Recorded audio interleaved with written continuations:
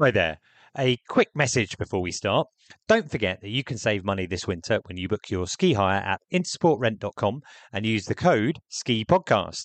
You'll get a guaranteed discount for all ski hire in France, Austria, and Switzerland. And to make it even simpler, you don't even need to use that code. Just take the link in the show notes and your basket will automatically be reduced. So, if you want to support the Ski Podcast, remember to book your ski hire with Intersport and to use the code SKIPODCAST or take the link in the show notes. It'll save you money and help us too. Right, let's get on with the show.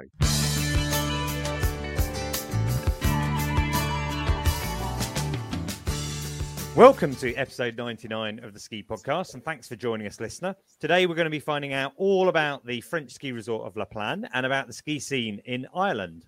My name is Ian Martin. I'd like to introduce my guest today. I'm delighted to welcome two first-timers to the show. Regular listeners might recognise Jen Sang's voice as she reported from Plagne in episode 93, but she is live on the show for the first time today. Hi there, Jen. How are you? Hi, yeah, it's really good to be here. Lovely to be in all of your ears. You are in Plagne right now. You said to me in the green room earlier that the weather has turned slightly. What's it looking like out the window just now? Yeah, so it's quite drizzly and wet and grey, overcast today. So I live in an apartment block 9 floors up, and at the moment you can't see the ground or the mountains. But I have been told there's some snow across the valley on Mont Blanc, so it's well received, like we say. Okay, right. So you're literally in the clouds today, and you mentioned that snow. I did see that there was snow on the Matterhorn yesterday morning, and also a bit of snow in the Pic du Midi in the Pyrenees. And Catherine, welcome to the show. You're slightly nearer to the Pyrenees, but where are you just now? Normally you're in Dublin, but today? Hi, Ian and Jen. Thanks for having me on the 99th episode. I am in the depths of Catalonia at the moment. I'm about 2 hours away from Baqueira-Barret in the Catalan Pyrenees. So I'm in the pre-Pyrenees. The pre-Catalan Pyrenees. Yeah. Okay, excellent. I've skied in Baqueira. We've had a couple of features on the show about that before. But, a traditional question I like to ask my guests when they're on is when and where you last skied or when you were last on snow. Let's start with you, Jen. I have a feeling I probably know the answer, but tell us anyway. Yeah, shockingly, it was in Plagne, yes. And it was the very last day of the winter season just gone. So that was right at the end of April. It was one of the longest seasons that we've had here since I've lived out here, I think. And so 30th of April, and it was fantastic. The snow was brilliant. The end of the season had been very quiet. So the snow had maintained really well for spring skiing. And I had the whole day on the mountain with my kids. I met some friends for lunch and we had a lovely lunch on the mountain, still very scenic, and then did the very last run home with my kids down the beginner run. It was brilliant. And after the lifts closed then, that was it in April. I know the snow, was pretty good at the end of the season. Were there still people out there ski touring and, skiing, but without any lifts? It's less popular this year, I think. I must admit, I escaped quite quickly. As soon as the season finishes, we all kind of disappear and go on holiday and take a well-earned rest after the season finishes. But during the lockdown, when the lifts weren't open, it was quite incredible here, the amount of hiking and touring and things that were happening. You couldn't get a pair of snowshoes on the black market. It was just so popular. I think it's dropped off a little bit now that the lifts have come back, but there's definitely still more interest in it and a lot more equipment to rent and hire and things like that. So it's really good to see because it is a fantastic way to see the resort. It is just very different experience. Yeah, excellent. And what about you then, Catherine? When were you last on snow? I was last on snow in mid-April in Tignes, or Tignes as I call it, and I was over to report on Les Étincelles Hotel Group. This group that they're really changing the face of accommodation in the resort and with plans to change the face of accommodation in the higher resorts in the French Alps. So they've bought a lot of hotel accommodation in Tignes, and they're also buying in Val Thorens and Les Arcs. I was there a couple of weeks ago, and every time I look, they've bought somewhere new. So I know that one of their investors is it Guerlain Chicheret? He's like a free ride skier. Yeah, you told me in the green room that you got to ski with him. How was that? We got to spend the morning skiing with Guerlain. It was amazing because it was his first time skiing in 3 years. Really? So it was the last day of my season and it was the first day of his season, but he hadn't skied for 3 years. He's got a young family and he's involved in lots of different businesses in the ski industry. And so that was quite interesting. I mean, amazing to ski with somebody. He's, I think, a 3-time free ride world tour champion. Did he take you off any cliff jumps or anything like that? No, myself and another journalist stood and watched us. He hooked a few cliffs, all right. But it was a beautiful thing to watch him. And it was great to watch him back on the slopes that he loves so much. You know, that's his native resort. That is amazing, though. You're saying to me it's his first day skiing for 3 years, and he genuinely did huck a few cliffs on his first day back. Then he definitely did. Yeah, we watched it. It was amazing. He's quite a guy because he's also raced. He's also been involved in motorsports over the years, and he's done some. If you look his name up on YouTube, there's some incredible exploits, not only on skis but in cars as well. So yeah, I will drop that into the show notes. I have a feeling. Did he do some kind of super jump in a mini in team? Was that exactly him? Exactly, that's him. Yeah, I'm going to find that one because that one is amazing. It's quite spectacular. I did a presentation a few years ago now at an event called Brighton SEO, and I was talking about content in the ski industry, and I use that as one of the examples because it went incredibly viral. Good reasons for that. Now, our last episode was almost a month ago now, and listener, you've probably been aware it's been very, very hot across much of the planet, particularly in Europe.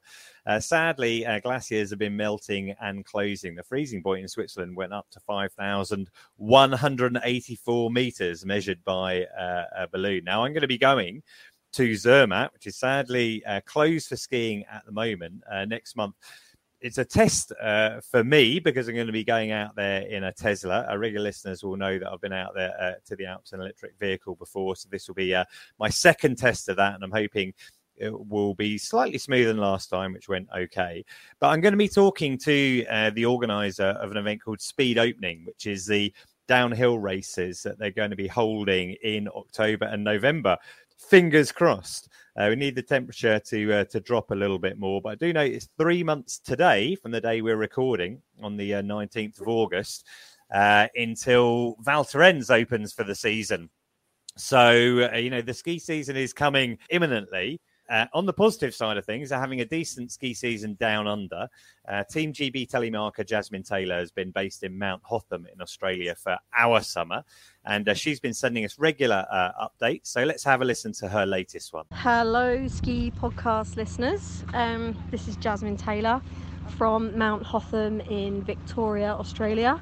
Just giving you a snow report. We've actually had quite a lot of snow in the last week and plenty of bad weather, so a mixture of like wet, heavy snow and the odd bit of rain as well. But actually the mountain's looking quite healthy, and last night we had a really good freeze, so snow conditions are pretty good.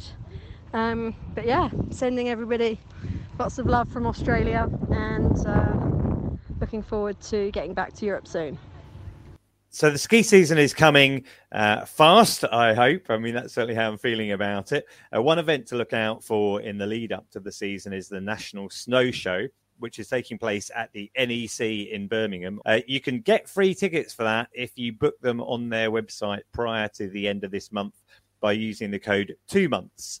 So that's a number 2 and then months. And if you go along to the show, I'll be there. We'll be doing the Ski Podcast live. I'll have Mike Richards, a regular guest on the show, who'll be talking about skiing in Turkey, and other special guests to be confirmed. And also be doing a presentation about that trip out to the Alps in the Tesla as well. Now, let's move on to Jen and have a little chat about La Plagne. You're obviously British, I'm guessing, Jen. How did you end up in La Plagne?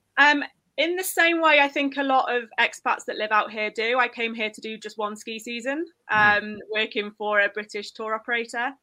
We'd never done ski holidays or anything as kids growing up. It wasn't something my parents did, so we hadn't kind of fallen into it. But I remember sitting at university watching the Olympics and watching the snowboarding and just thinking that I've got to do that. I've got to try that. And working a ski season seemed to be the cheapest and easiest way of getting out here because get paid to work and learn to ski at the same time. And yeah, of course, that was nearly 20 years ago now, and I'm still here. So excellent. Who did you work for? I worked for Mark Warner, who sadly aren't here in La Plagne anymore. So they had the Hotel Christina here, and I started off as reception and worked up quickly to be the resort manager there, and then did their summer seasons as well. Yeah. Yeah. Well, one of the things that I've been to La Plagne a couple of times. I've only skied there for a day. I went to visit a friend of mine who was also doing a ski season. But it's always struck me as a bit of a complicated resort. I know you got resorts like Courchevel that have, the different stations, but they're spread along one road going up in the mountain. But La Plagne has all these different stations, the different villages around the mountain. Wondered if you could kind of just try and explain the geography of it to us. Yeah, sure. I mean, La Plagne as a whole is 10 villages, all kind of connected by roads and the pieces in the winter. So you've got the altitude villages, which kind of start with La Roche, and then Plagne 1800, Plagne Centre, Belcote, Belplagne, Plagne Village, Plagne Soleil, and then you go up to AIM 2000. And they're all the ones that are very kind of purpose-built, very ski-in, very ski-out, very accessible. And then down in the valley, you've got the like Montchauvin and La Coche, Montalbert, and also Champigny as well. Really, really beautiful villages, but they are much, much lower down. So their snow conditions are very different to the altitude villages. But then the quality of the accommodation and some of the chalets, they're very old farmhouses and things that have been converted. So can be really beautiful. And just to clarify, Champigny, that's always fascinated me because when I was doing my ski seasons in Courchevel, you could look across the valley there and see the lift going up from Champigny. And some people don't realise that those two ski areas, let's say Les Trois Vallées, Courchevel and La Plagne, Paradis Ski, are actually really close together. There's just one valley in between there, isn't there? If you were living in Bazelle, which lots of people do, it's actually very quick to get to Champigny and then take that lift up into the La Plagne ski area.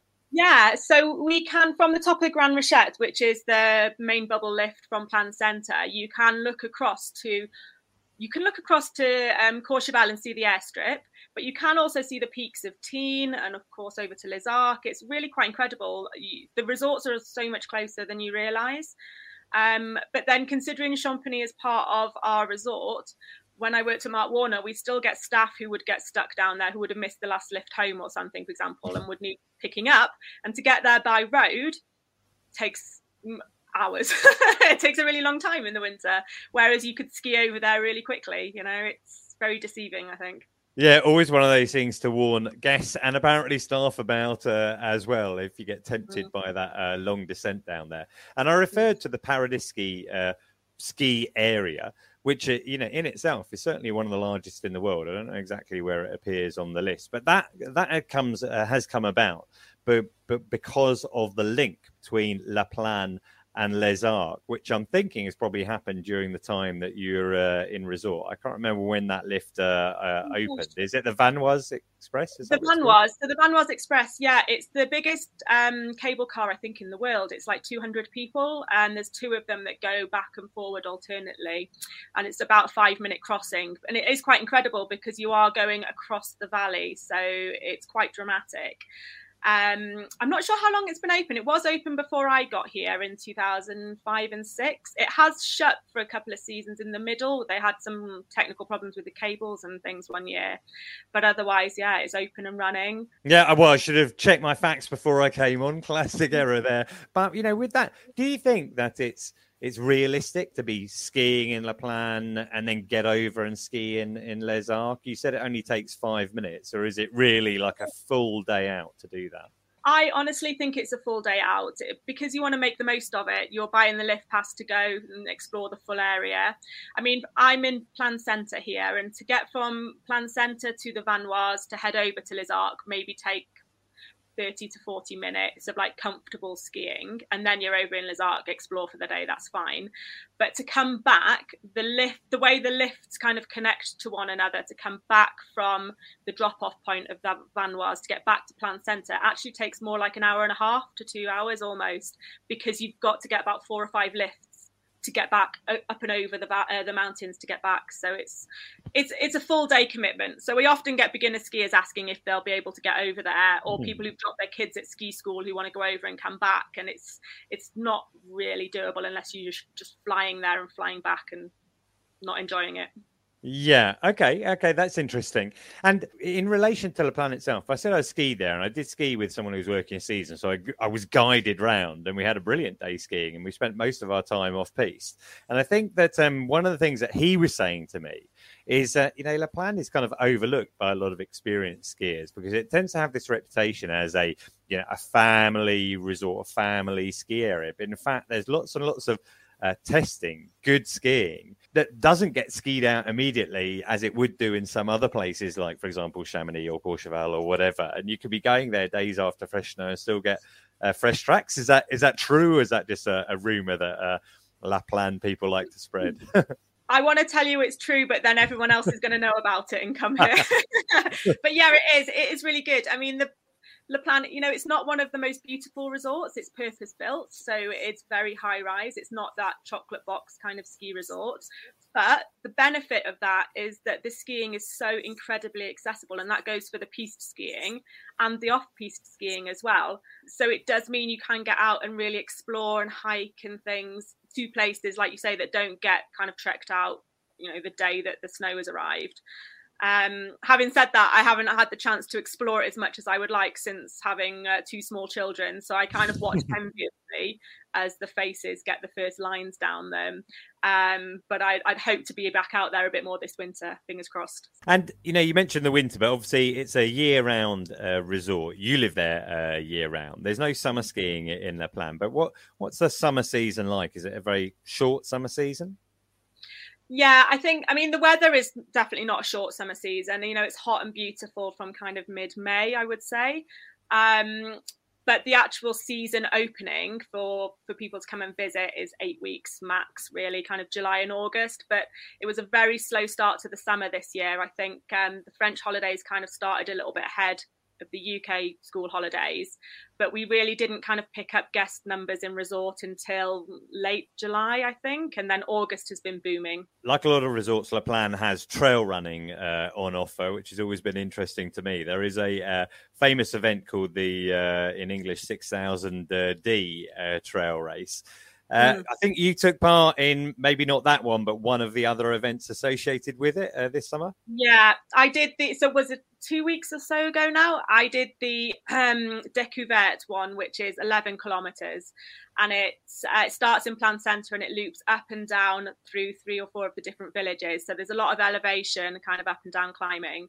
But it's brilliant. We were quite concerned because when it was scheduled, it was for the middle of the big heat wave that was coming through. So the temperatures, even up here in resort, were kind of mid 30s and things. It was incredibly hot, but fortunately the temperatures just dropped a couple of days beforehand, and we had a little bit of rain, which kind of freshened all the trails up. And the big race itself, then, it's called like 6,000 Day or 6,000 D because it's taking in 6,000 meters of up and down, is it? Yeah, it's absolutely massive. I think I'm going to get tested on my maths here, but I think it's 67 kilometers distance, the main big race. And it starts in the valley in Aim at about 5 a.m. So all the runners are in head torches, it's pitch black. And then they head up the valley and they go up through all the different villages. They come up the bobsleigh track, which is obviously not coming loose in the summer. So they run up the bobsleigh track and then they come through all the villages, all the way up to the glacier and then back down. It's pretty incredible. Right, yeah. Well, strangely, that's the sort of thing that appeals to me. It's on my list for something to try at one point. You mentioned the bobsleigh just then. Normally it was used in the Winter Olympics 1992, hosted at Albertville, I think, for the bobsleigh event. But holidaymakers can now try it as well. I don't think it's quite the same bobsleigh that they use in the Olympics, but have you ever done that before? Absolutely. You can't live in La Plagne and not do the bobsleigh for sure. They do use the racing bobs as well. There's a couple of different options you can do. So there's one that is called it used to be called the Bob Raft, and it looks unfortunately like a glorified bathtub. It's very clunky, it's not aerodynamic, and it's a lot slower. And that one you can go in, there's 4 of you at a time, but there's no driver or anything. So it's a little bit slower. it's still pretty fast. And then there's a single one that's more like a luge, which is pretty fun. And then the really fast one is the racing one, and that is with the professional driver. And that's when you're really in the kind of bob experience. It's quite incredible because the professional drivers are all the competitors, you know, the French champions and national champions and things. So you really are getting that full kind of immersion experience. It's pretty exciting. And you feel those forces as you go around the bends, do you? The G-force is like nothing I've ever felt before. It starts at the start of the track. It's like 1.5 kilometers down. And at the start of the track, it feels just like a roller coaster. And you just think, oh, yeah, okay, no problem. This is cool. And then all of a sudden, about 4 or 5 bends in, you cannot move. The G-force is just on another level to anything else that I've done. And you really are kind of getting whipped around the corners quite dramatically. And they tell you your speed at the bottom. So every time the track is used and bob is on there, it records the speed that you've come down at and how long it's taken you to come down and things. And you can buy your video of you all doing it and stuff like that. It is a lot of fun. It's very, very popular in the winter because you can't do it. You can't do it anywhere else. I think in France, and I think it's quite rare outside of France as well, because they still use the track for professional competitions as well. So quite often at the start of the winter here, they'll have like European championships and world championships and things happening. They have a lot of the armed forces come here and do their inter-force competitions and things as well. So it's pretty amazing that you can just hop on as a holiday maker and do it. Cool. Well, that's brilliant. I can't believe I haven't done it because I've tried, lots of the different adrenaline raising events in the Alps. So that one's got to go onto my list. That's brilliant, Jen. Thanks for that Plagne update. Found it really interesting, and I'm hoping that you'll be able to give us some snow reports through the winter as well. Let us know how things are progressing in resort. Yeah, 100%. And we definitely have to get you skiing in Plagne again soon. Cool. Excellent. Come to you now, Catherine. I saw you nodding there when Jen was talking about the bobsleigh. Have you tried it yourself? I have indeed. I've done it a couple of times. It's just great fun. I've been on the raft with people who are terrified. And of course, you have to pick the place on the raft where you want to sit for the best, for the biggest force. Isn't that right, Jen? Absolutely, yeah. You've got to fight over the front and back spots. Exactly. So is that the key then? Front and back? Those are the best places to be?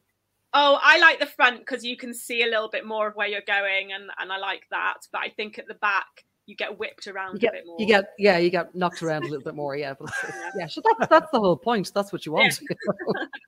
Okay, excellent. Well, Catherine, I wanted to have you on the show because we've met at various events before, and you're in Spain at the moment, but in my mind, you represent the Irish skiing community, and to a lot of British people, they don't necessarily think of Ireland as being a ski country. I wondered how you got into skiing.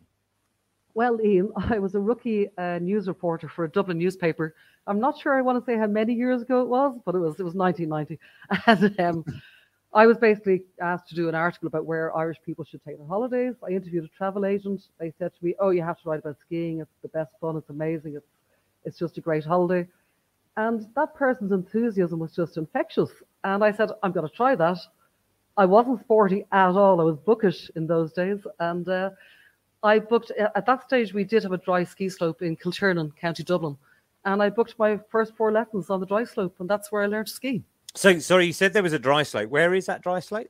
First of all, we got a ski club of Ireland in 1964. And in 1974, they moved to where they still are. It's Kilturnan in County Dublin. It's in the foothills of the Wicklow Mountains, as we call them. Our highest peak in Ireland is just over 1,000 metres. So we don't have high enough mountains to have enough snow to ski, at least not very often. Are there any other dry slopes there in Ireland? No, that's it. So just the one. So a lot of the community's got to be based around that. And you said that, the Ski Club of Ireland, started up. We did have, regular listeners will remember, back in episode 77, we had a great feature about skiing in Ireland, which covered the Mourne Mountains and Errigal in Donegal. Have you ever actually skied on snow in Ireland? I've managed it twice, Ian. Back in 2009, 2010, we had a lot of snow, and it was just we were getting into skinning and ski touring, so we managed to skin up on 2 occasions in County Wicklow, next to Dublin. So skinning up and skiing back down. It wasn't quite Verbier, but it was good fun, and it was just great to get your skis on in Ireland. Yeah, for sure. I mean, I'm guessing that doesn't happen very often. How high were those peaks that you're going to in County Wicklow then? Oh, there's a question. I should have done my homework before I came on the show as well. Not much over probably 1,000 feet or a bit more than that, I guess. Right. But, so yeah. that clearly was a good winter, that one for sure. Yeah. And you mentioned, the Ski Club of Ireland. It's been based in Kilturnan. Very good. But there you go. I've got it now. That's kind of driven by volunteers, is it? Or is it like a business? It's totally driven by it. They've got 150 volunteers.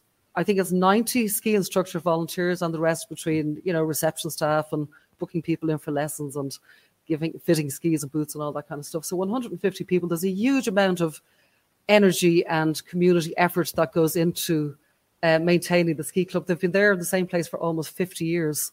They do get some support from the government. They're getting a grant this year to replace the den decks, I believe it's called, on one of the slopes. But yeah, it's run completely by volunteers. They've done something like 15,000 lessons. They had a record season last winter. So there's a whole new era of Irish skiing. Well, I mean, that's really good to hear. I mean, in terms of booking, holidays, I think, TUI Crystal have always operated flights out of Dublin, but there aren't many other companies who do that, I don't think. Does that mean that Irish people sometimes have to fly to the UK, or are they always doing holidays independently outside of the flight package? No, not at all. For many, many years, we've had a native Irish company called Top Flight.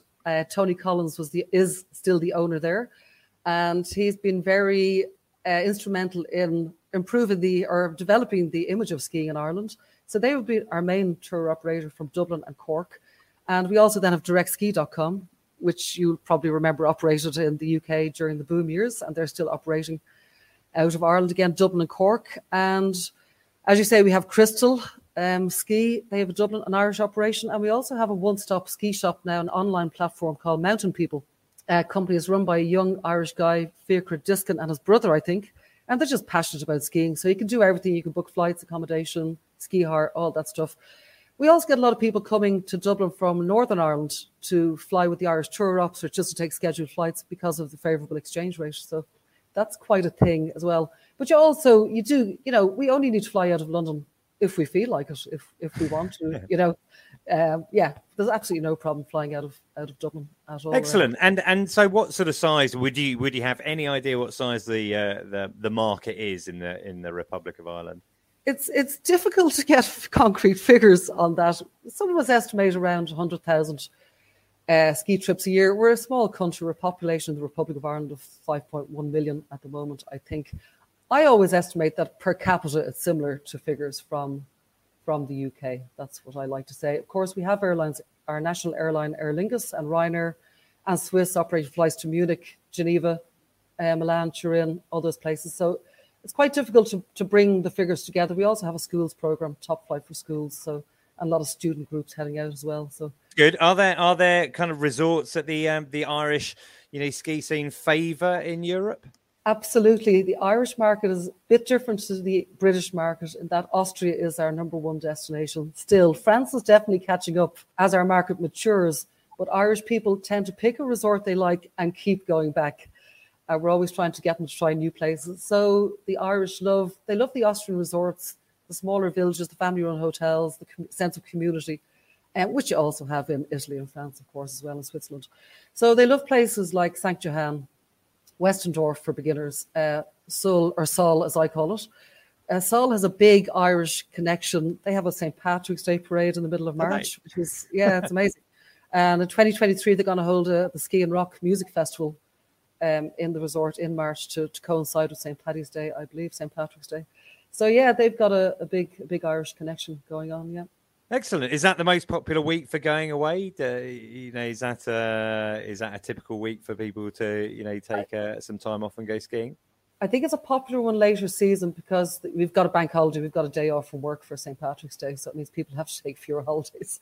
And the season just gone, we had an extra bank holiday, so it was great for people. But no, we have our usual midterm rush, Ian, the same as the same as the UK. Yeah. And there's obviously a huge difference between the UK and Ireland in terms of skiing, in that I have to say I'm very jealous that you're still members of the EU over there. So your passport allows you all over the place without any issues at all. But I think that has affected the Irish ski scene as well, hasn't it? Both from an instructor point of view and also from a recruitment point of view for British companies. Absolutely. So basically in the 80s, a number of people who were involved in the ski club set up the Irish Association of Ski Instructors. It's now called the Irish Association of Snow Sports Instructors, IASI. And since Brexit, basically what's been happening is some instructors who want to continue to work in European resorts have joined IASI. And it's been quite interesting to watch. You know, it's quite an interesting development. Suddenly the numbers of the association swelled to hundreds of members. And what you'll find now in different resorts in Europe is that the IASI course qualification is taught. You'll find none other than Warren Smith in Verbier teaches the IASI course, both in Verbier and in Cervinia. And you'll also find it being taught in places like Baqueira Barret and in some Austrian resorts. So that's been an interesting development. The Irish market is different to the English market in the sense that we don't have that culture of gap year ski season. We just haven't had it. But I think that is starting to change. There's been something like 30 new ski instructors who've qualified at the Ski Club in Ireland in the last season. So you can now, teenagers can now do as their transition year in school. We have the President's Award, the Gashka Award it's called. So you can do your ski instructor qualification as part of that. So I think we're going to see more Irish people in their 20s coming on board and wanting to do their gap year ski season. But in terms of recruitment, I was just chatting to Dan Fox from Ski Weekends. He is involved in lobbying and recruitment as well with, what's the name of his group? SBIT. Yeah, exactly. And he was saying they would love to recruit more Irish staff for chalets and in-resort staff, but there's a dearth of them.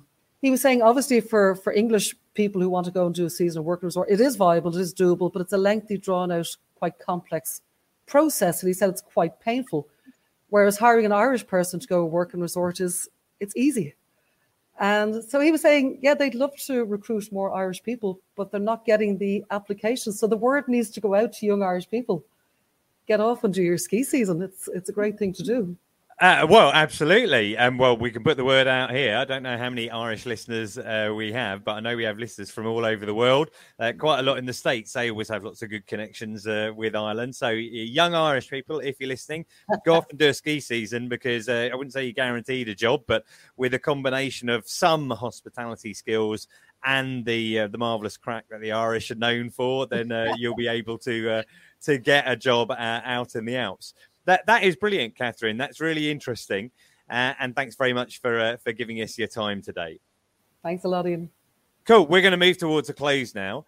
Now, I enjoy all feedback about the show, so please do get in contact on social or email theskipodcast@gmail.com.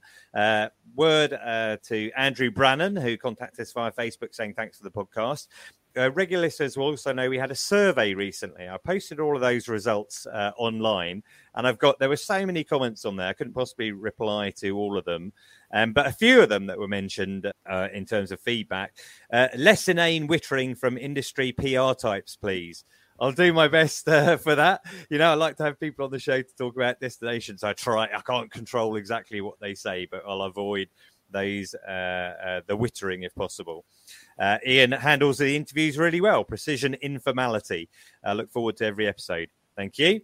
Can you get Lindsay Vonn on? Unlikely, but I'll do my best.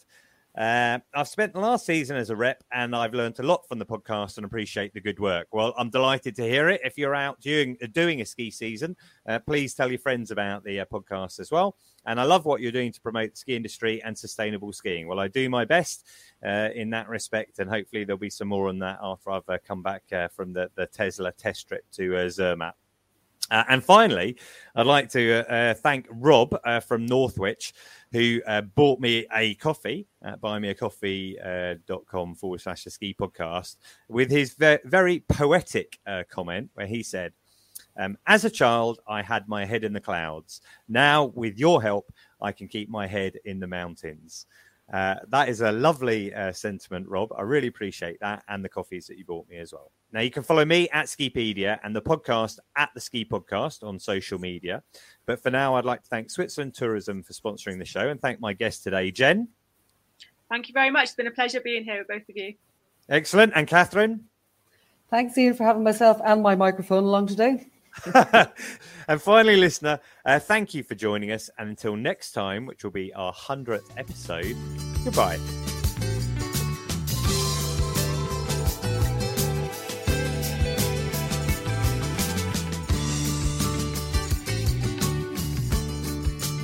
Thanks for listening to this episode of the Ski Podcast. Don't forget that if you want to support the podcast, then remember to book your ski hire with Intersport and use the code SKIPODCAST or simply take the link in the show notes. It'll save you money and help us too. Thanks again and have a great winter.